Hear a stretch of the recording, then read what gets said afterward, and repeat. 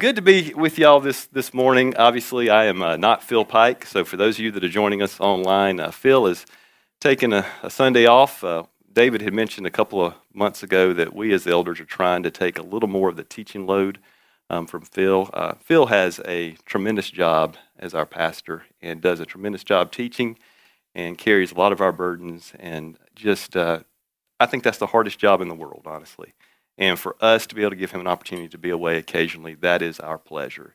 And so I just appreciate your understanding of that. I know that can be difficult at times, but I'm appreciative of David and Jim and others that get up here and speak. They do a fine job, and I'm just thankful we can give Phil that time away. I tell you, every time I get up here, though, it is very, very humbling to be up here teaching God's Word. But I've learned over the years that there's nothing that humbles you more than your family. And so I want to share a little story. This is years ago, okay, so this wasn't within the last year or anything like that. So we would have this family Bible time in our house, and so typically after dinner we would go sit on the sofa and we would sing a song. Lisa or I would read a passage of Scripture or a devotion, and then we'd talk about it as a family and pray, and it was just a good time for us to be together. And I'll be honest with you, every night we did that was not necessarily a holy night. With young kids running around, sometimes you're just trying to contain everybody and keep everybody together. But inevitably, sometimes Lisa or I would go a little long on our talking part. And so Chelsea would get distracted. And so what would be interesting, I was sitting there listening to Lisa or whatever, and all of a sudden I'd feel this little hand come on top of my head, start rubbing the top of my head. And I look down, and Chelsea's all snuggled up next to me, and she's like, "Daddy, you don't have any hair on your head." And I was like, "That's right, sweetie. Daddy doesn't. He's getting old. That's true." And then other nights, if we got a little long, I'd feel a little finger start rubbing my chin. And I'd look down, and she'd be smiling, "Daddy, you got gray hair on your chin." And so Chelsea just had this unique way of reminding me that I wasn't going to live forever. But she did it in a loving way, and she always would kind of just give me that little snuggie after she did it, that daddy-daughter thing where she just kind of give me a snuggie. And so getting up here was humbling as well. But for the record, when I'm done today, I don't need a snuggie from anybody, all right? Just want to be clear. Robin, no snuggie, all right? You good? That's right. Okay. All right. Well, let's dive in this morning. Let me go ahead and start with this. Louis Zamperini. Some of y'all may recognize that name. Some may not. So Louis Zamperini, there was a book written about him called Unbroken. And then there was a movie that was eventually made of that. And so most of the book is around Louis and what happened to him in World War II. So he was a star athlete, competed in the 1936 Berlin Olympics, was drafted into the war, served in the Pacific Theater. Plane not shot down, I guess his plane had mechanical failures and crashed into the ocean. He and two others were the only ones that survived off that plane. They floated in the ocean for 47 days, which was miraculous in itself.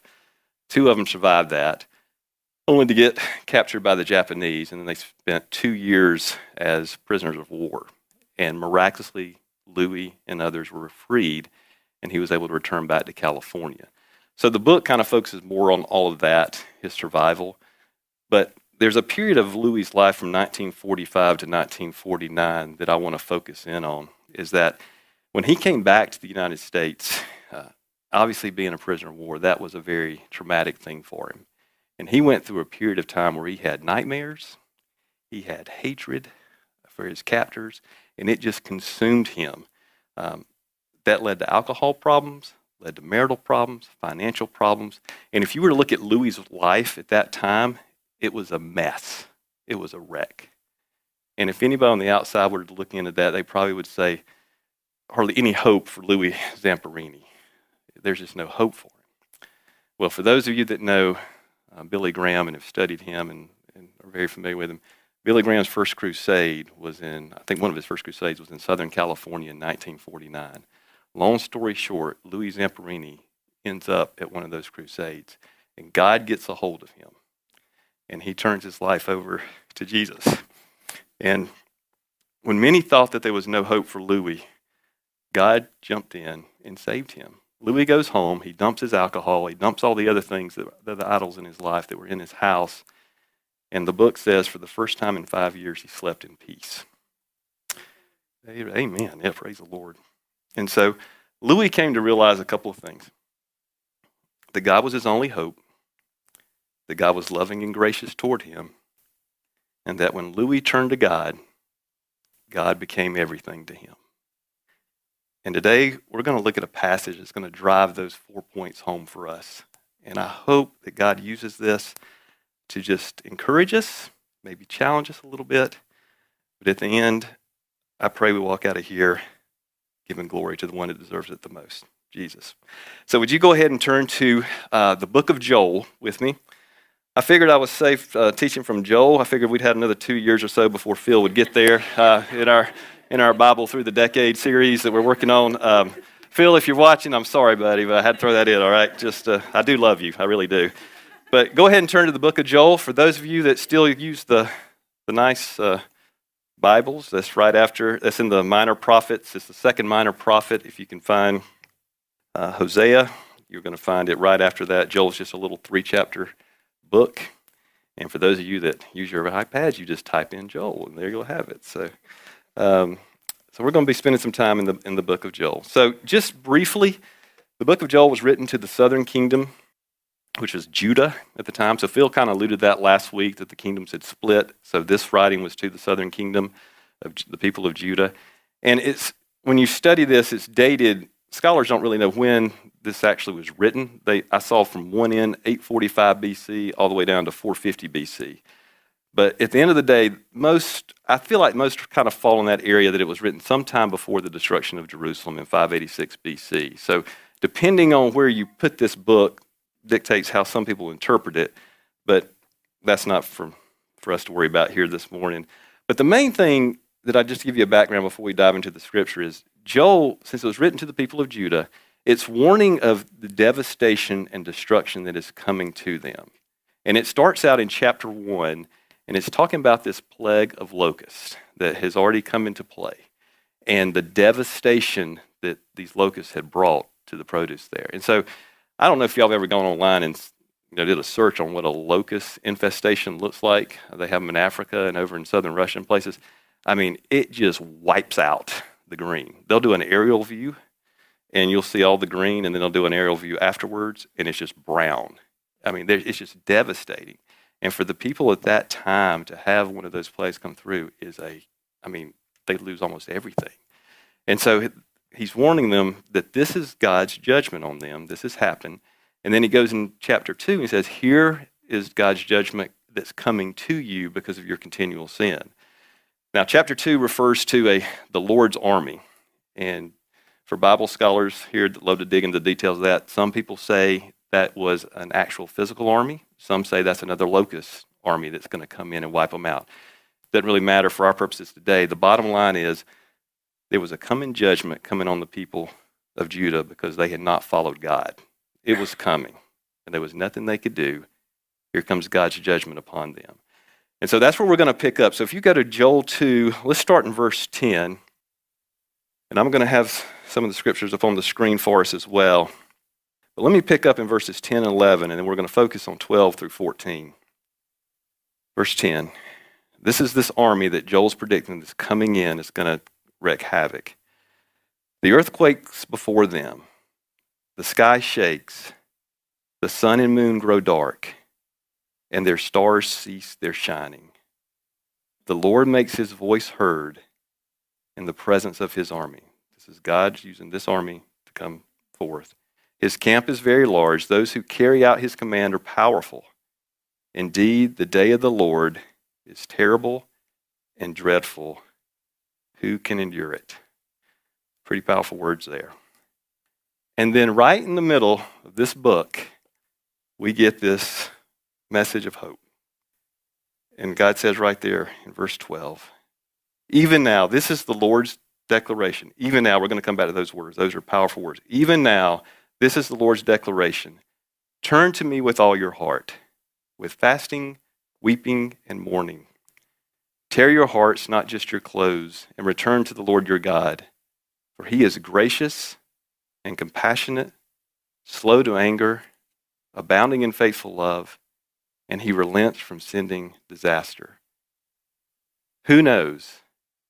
He may turn and relent and leave a blessing behind him so you can offer grain and wine to the Lord your God. A message of hope there. And I want to focus on four things that I've already mentioned as we work through this passage here starting in verse 12. And the first thing is, with God, and this is key, we're going to spend a little time here on this one. With God, there is always hope. With God, there is always hope. Verse 12, even now, this is the Lord's declaration, turn to me with all your heart. You see, God's hand of judgment was upon them. Things were about to get really bad. They were already bad. They're going to get worse. The people of Judah are guilty. They deserve this punishment. There's nothing they can do on their own to change it. They're like, they're just like the guilty person standing before the judge, just at the mercy of the judge, waiting on the judge to give the sentence. That's what they're like. And then here is God, the only true judge, stepping in and saying, even now, all this stuff you've done, the fact that judgment is getting ready to come upon you, even now, you can still turn to me. Even now. And this is our God providing hope when all hope seems gone. This is our God stepping in, providing hope when all hope seems gone. And when you take a step back and think about what does that mean for us? This is the same God that we serve today. And it reminds me just of a couple of things, and no apparent order, but the first thing is it just reminds me there's always hope for me, and there's always hope for you. There's hope for us. There's that hymn, I think, Come Thou Fount of Every Blessing. Come Thou Fount of Every Blessing. That one, it kind of has that tune. There's a verse laid in there. It says, prone to wonder, Lord, I feel it.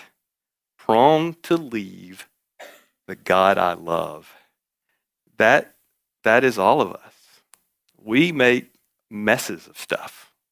We talked the other week about how we come into church and everybody say, how we doing? Fine, we're doing fine. I'm with a big old smile on face. But man, we got stuff. We got messes. And I tell you what, it's just a slippery slope. And we all could give testimony on this. It's just like we take our eyes off God for whatever reason. We start focusing on ourselves. We make a couple of selfish decisions. And then the next thing you know, the extent of our depravity is only stopped by the gracious God we serve. We just get in these cycles sometimes. And, I look back on my life, and there was this period of time from, sometime towards my latter part of my senior year of high school to maybe my early second year of college, where I look back on that, I made selfish decisions because I wanted to be cool.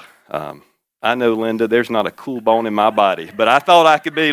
Hey, that's right. Yeah, I know, but I thought I could be. And so I made some selfish decisions, and I look back on that period of my life, and we all have these. It's like you want to take some scissors and just kind of cut that little piece out and just kind of put that behind you. But, it's there. It's part of me. But when I think back on that and think how God, despite all that, still did what he did, it just reminds me that no matter who you are, no matter how far you strayed, no matter your past, even now, you can turn to God. Even now. Amen? Isn't that great? Amen. So there's hope for us. And I tell you what, I think about it, whether you've strayed just from Jesus, whether you've strayed or whether you're just coming to Christ for the first time, that is a promise for us. And we can have that hope because we live on this side of the New Testament, so we get the benefit of this, but we live on this side and we see that Jesus came and he died. He paid the penalty for our sin. He came, he loved, he died, he arose, and because of this, even now we can turn to God. And Scripture promises us in 1 John 1:9 that if we confess our sins, he is faithful and just and will forgive us our sins and cleanse us from all unrighteousness. Pure, clean. There's nothing more beautiful than that. Messed up people coming to a loving Savior who wipes our slate clean and makes us right with God. Just beautiful, beautiful. So not only is there hope for us, there's also the hope for for the people around us. And I don't know if you're like me. Sometimes I get I get frustrated when I don't see certain things happening on my timetable. And I have to always catch myself and say, God, I got to give it to you. We have people in our life that we love dearly, that we've been praying for years, that we want to see come to know Jesus. And we probably have people in our lives that we look at sometimes and we're like, man, it's going to take a huge miracle to bring them to Christ. There's an individual that I'm praying for right now where, I'll be honest, I'm human just like all of y'all. I take steps back sometimes and I think, God, I know you can do it, but man, I just don't know how you're going to save this person. But I know you can do it. Your scripture says you can. And then I come back to this verse here, and it says, even now, they can turn to God. And I take hope in that. And I read this book. This is kind of embarrassing because this book's been out probably since the 60s. But so when our kids do stuff through homeschool, they'll read books, and Lisa will mention it to me, and I'm like, wow, I've never read that book. Let me go read it. So I read The Cross and the Switchblade the past couple of weeks by Dave Wilkerson, where he talks about how Nicky Cruz came to know Jesus. There was a whole movie done on this that many of y'all have seen. This is the first time I'd read it. I'd heard all this stuff, but I didn't know how it went down. But how he met Nicky on the street corners, and in their relationship, Nicky threatened to kill him. And then, long story short, Nicky ends up at this youth meeting with Dave Wilson's up there speaking. And as Dave's talking about the gospel, and he's talking about being clean and starting new and afresh, Nicky sits there and says, that is what I want. I want that so bad. And I mean, he had a record. He was doing some bad stuff. In fact, when he saw Dave, when he met him that day, he was on his way with his gang to do some damage to another gang. I mean, he was just messed up. But then God saved him. He ends up going, getting a Bible, reading it, goes to seminary out in California, comes back, and ends up working at the youth center that Dave created. A guy that someone would have saw as a young kid and said, there's no way this guy's going to come to Jesus. And now he has his own ministry. And it just reminds me that God's still in the business of breaking down strongholds and calling people to him. So don't give up on that lost family member. Don't give up on your enemy. Don't give up on those who just seem hopeless. And don't give up on our leaders at times. We just don't understand maybe what's going on there and why they don't come to Jesus. Even now, God can rescue them.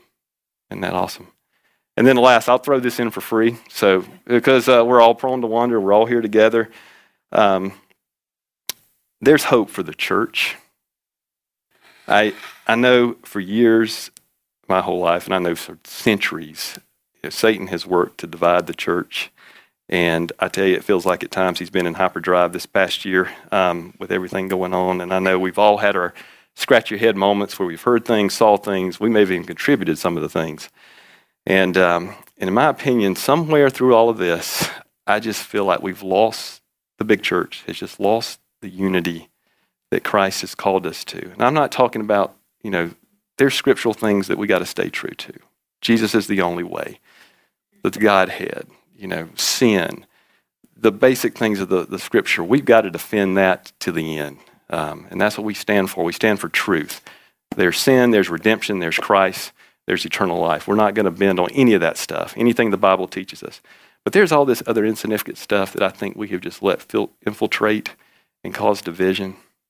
And I look at what Jesus said in John 17 when he said, may they all be one as you, Father, are in me and I am in you. May they also be in us so that the world may believe you sent me. May we be one so that the world may believe you sent me. And when we're not one, think about what that does, what the world sees. It's kind of like Lisa and I in our marriage. So I know y'all find this hard to believe, but we don't agree on everything, all right? So we don't. But some of the stuff is just inconsequential. And, we just say, okay, we'll agree to disagree. We move forward. There's other things that are bigger, and we come to a consensus. We work hard at that. Y'all know in marriage, it's not easy. We have to work towards that to come to some consensus, and we move forward.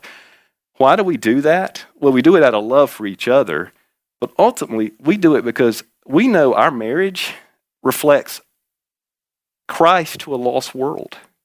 How we love each other reflects Christ to a lost world. So we're going to make concessions and do things we need to do so that we don't kill that testimony. Now, we're not perfect, by no means, and we make mistakes, and sometimes it may not be doing what we should, but at the end of the day, that's our heart's desire. And as the church, that should be our heart's desire too. We're going to have disagreements. Things aren't going to be the way we want them, but at the end of the day, we serve one God, one Lord. We're going to proclaim Jesus. We need to come together as one so that we can fulfill what Scripture tells us to do. Even now, for the church, there is hope for us. With God, there is always hope. Psalm 71:5 says, "For you are my hope, Lord God, my confidence from my youth." Isn't that cool? With God, there is always hope, which leads us to our second point. Turning to God requires all your heart. Look there in into verse 12. Even now, this is the Lord's declaration. Turn to me with all your heart, with fasting, weeping, and mourning. And then in verse 13, tear your hearts, not just your clothes, and return to the Lord your God. We don't need to break down the word all and what that means. We know what all means. All's not some, it's not a part, it's all. When my mom, when I was little, said, "Kevin, eat all those green beans on your plate," I knew what all meant. All meant all those green beans had to go in my belly at some point, or things were not going to go well for me the rest of the night. So I knew what all meant. And so God's basically saying, return to me with all your heart. And when we do that, inevitably all is going to mean, it's going to require us to get rid of some stuff. 1 Samuel 7 says, if you are turning to the Lord with all your hearts, then rid yourself of the foreign gods and the Ashtoreths, and commit yourself to the Lord and serve him only. Ashtoreth is the actual female goddesses at that time, and it was just a general term for them. And he will deliver you out of the hand of the Philistines. With all your hearts, rid yourself of foreign gods, commit yourself to the Lord. And I tell you, it's easier to say that than actually do that. I know when God comes into our lives and starts pruning us of things that need to no longer be there, that is not easy to let go of. It is very, very difficult. But God has to be number one. And when we turn to him, we have to turn to him with all our hearts. We finished another book, When God Writes Your Love Story, by Eric and Leslie Ludy, which is a book that talks about allowing God to find your spouse for you and not trying to do it in your own power. Just a great book if you haven't read it. But I bring that up because Eric, who wrote the book, he was talking about when he came to know Jesus, he had to surrender. He laid out in this book what all he had to surrender, what God convicted him of. First, it was his pride, and then it was his love of sports. I think all of us can relate to that. Sometimes we can allow sports to become an idol in our life, and he had a huge love for the Denver Broncos, and God convicted him of that. And then he had to turn over his love life. He said, God, I've been trying to go find a spouse and I've messed things up, but I'm going to give that to you and allow you in your time to bring the person to me who I need. And God faithfully did that. But what I wanted to bring up from that was, in all the stuff that he had to give up, he said to discover life, I had to give it up. I discovered life, but I had to give it up. And that's that promise we have with God. Yeah, there's things, when we turn to our heart, we're going to give some stuff up. Probably a lot of stuff up. And a lot of times when we give it up, we try to pull it back in, and we have to, offer it back up to him. It's a continual process. But when we do that, we discover life as Christ gives to us, life to the fullest. Is there anything in your life that you've taken back over, or anything you need to give to him? Even now, you can turn with all your heart and give that to him. Now, there's one warning here in this little passage of verse 13. It says, tear your hearts, not just your clothes. That's a reminder. It has to be an inward change. You can't fake this stuff. And I think we're all testimonies to know you can't fake it. God has to do that work. The God who gives you that offer is the same God that has to come in and do the work. He has to change you in his timing. And he can do that. He can do that. So with God, there's always hope. He requires all our heart. And then it leads us to our third point. God's love never changes. And Rachel already hit on this earlier when she was reading through the Psalms, but there at the end of verse 13, it says, "For he is gracious and compassionate. He's slow to anger, abounding in faithful love, and he relents from sending disaster." And interestingly enough, we read those words, and if you think about them, those words have been there since all throughout the Old Testament. The people of Israel have heard these over and over and over. In fact, I think they first appear in Exodus 34:6 when Moses wants to see God, and God passes in front of him, and it says, "The Lord is a compassionate and gracious God, slow to anger, abounding in faithful love and truth."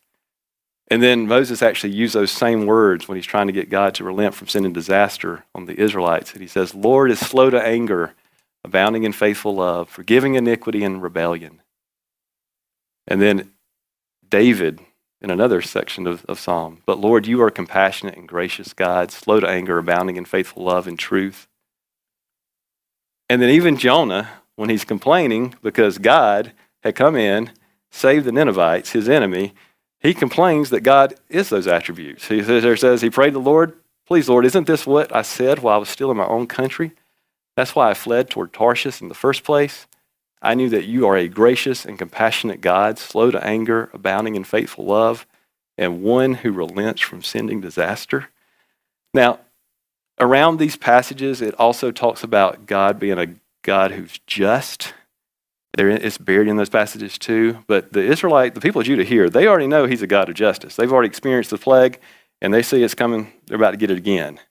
They already see that. But here is God stepping in and saying, "Hey, remember who I am. Remember who I am. Yeah, you've messed up. You've done stuff. But even now, you can turn to me because of who I am." And I'll give you an illustration of how this hit home to me years ago.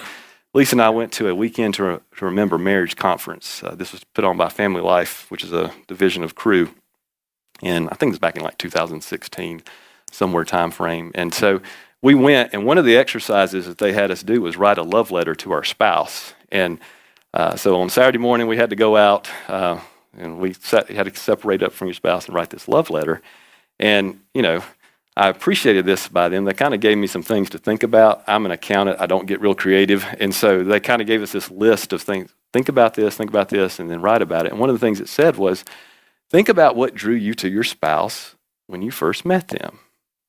Think about what drew you to your spouse when you first met them. Write that down. So I'm sitting there, and I'm writing this stuff down, and I'm thinking back to how, Lisa, when we first met, how she served people that she just got her way to serve people, and how she just loved to reach the lost, and how she would show up at my apartment with her Bible, and we would sit down, and I remember one Valentine's Day, she comes in there, I had cooked this meal for her, and she comes in with her Bible, and she cracks it open, and said, let's read some scriptures of just some about love that God has showed me over the years. I just want to share with you. And I'm like, whoo, no one's ever done that with me before, but this is awesome. That shows you how bad I was messing things up in my life at that time. But she shows up, Bible's open, I'm like, I need that in my life right there. That was awesome. Now, she may have just been bringing her Bible and reading it because about the food we were about to eat. Maybe she wanted to pray and read over some scripture before the food that I cooked went in her body. I don't know. But anyway, we sat down. And so anyway, I just remembered all that and writing it down, just all the things that I remembered about her. And so then we had to sit down together and read it to each other. And y'all know me, I'm an emotional guy. And so I'm sitting there, and I started reading it to her, and I'm just bawling. And Lisa leans over, and she's like, "You want me to read it for you?" And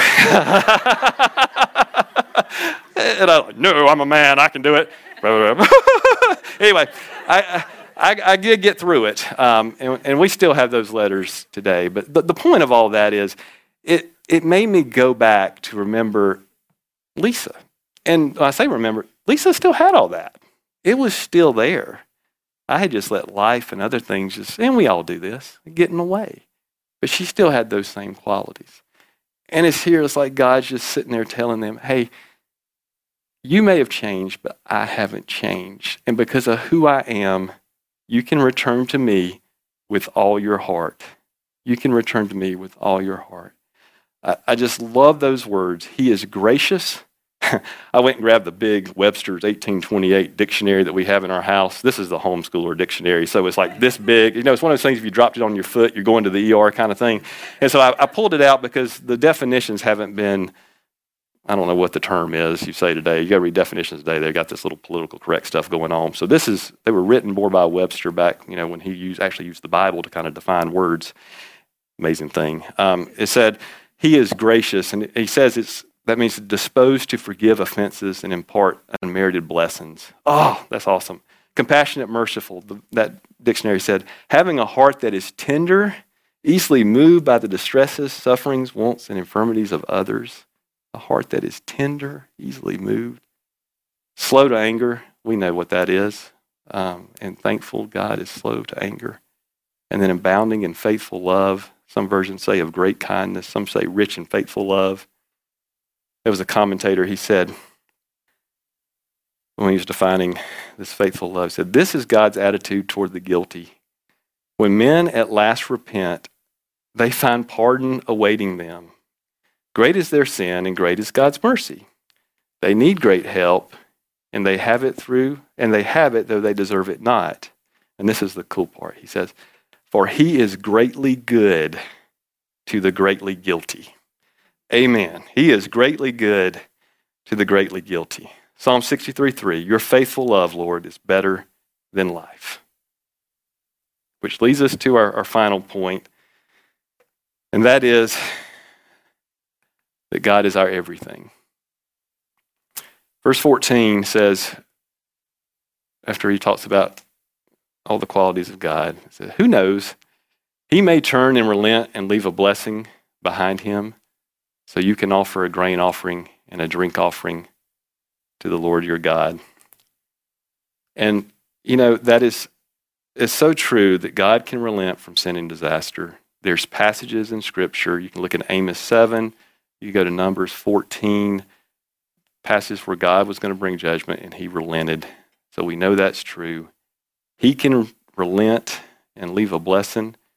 And that verse, when it talks about the grain offerings and the drink offerings, those were part of the daily offerings the Israelites would offer. When the locusts came through and wiped everything out, there was nothing they could offer because the produce was gone. And so by him saying, maybe you can offer those again, implies reviving the land.